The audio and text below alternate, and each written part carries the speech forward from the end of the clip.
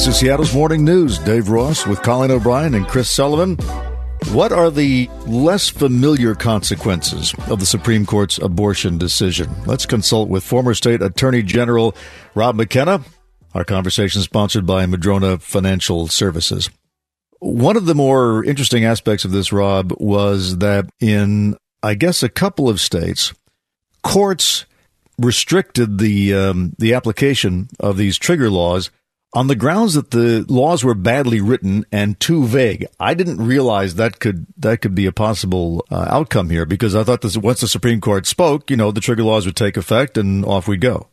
Well, in at least some states, what the courts are saying is the laws are too vague to give women adequate notice of when they might violate the law, if they seek to terminate their pregnancy. So keeping in mind that some of these laws were adopted by state legislatures 17 years ago, in the case of one state that passed its trigger law in 2005, it wouldn't be surprising to find that they weren't particularly well drafted, and they just aren't clear enough to put women on notice about whether they can seek a medical procedure, let's say, for an ectopic pregnancy. Is that an abortion? Can they order medication and induce an abortion that way? Is that covered? So I think that there's going to be a lot of sorting out that'll have to be done on a state-by-state basis. The idea of seeing a significant number of doctors sent to jail, aren't doctors just going to move out of state, and then all women are high and dry? Yeah, I mean, it's pretty obvious that in a place like Texas, the goal is to effectively block doctors from performing abortions unless they fit within very narrow exceptions to the abortion ban. Another interesting question is how these state laws that are now coming into effect will impact access to abortion pills. It's believed that in most, if not all, of these states that are banning abortion pills will be banned as well. But what if the woman wants to order the pill from a provider from out of state, from a doctor in another state where abortion is legal? Doctors in other states where abortion is legal may not be willing to issue those prescriptions, because if they're charged with violating that other state's law and they're convicted, it could conceivably jeopardize their license in their home state.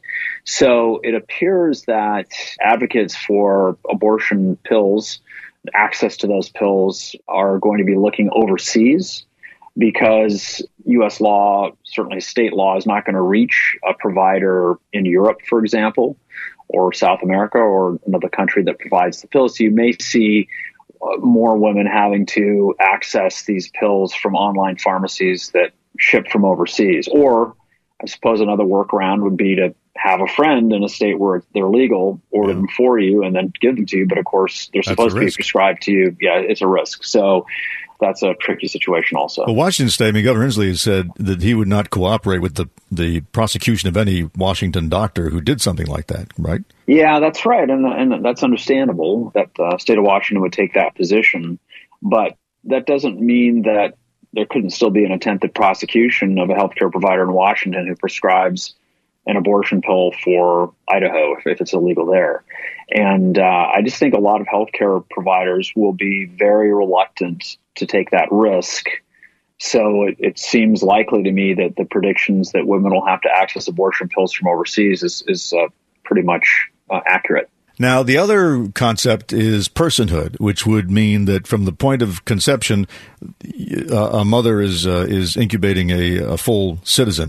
What would be the consequences of adopting that kind of law?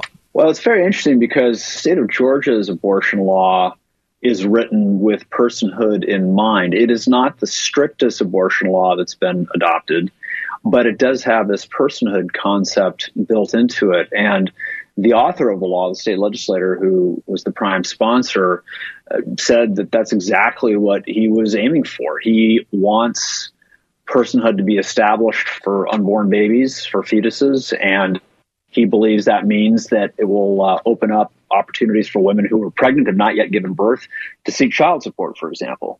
And it may have other implications as well, since under this law, personhood would not be tied to having been born and breathing air. It may mean that women will be able to seek other benefits and rights for their unborn children before they give birth to them. It may be then that the pregnant mother could seek child support from the father of the unborn child for, as much as the total cost of all direct medical and pregnancy-related expenses. And then after the child is born, the current child support law in that state would kick in. So it's pretty interesting from that standpoint. It also noted that the author of the Georgia law, Representative Ed Seltzer, said that it may mean that women who are pregnant could ride in HOV lanes, because if the child's a human being, they're along for the ride, obviously. Why not? So this idea of personhood in Georgia is going to be tested in all kinds of settings: social services, civil enforcement, child support. I don't know. Another interesting angle is taxes. So does the unborn child become your dependent who you can declare on your taxes? I mean, following this state legislator's logic, the answer is probably yes, at least in Georgia. Yes. Former State Attorney General Rob McKenna. Thank you, Rob. Thanks, Dave.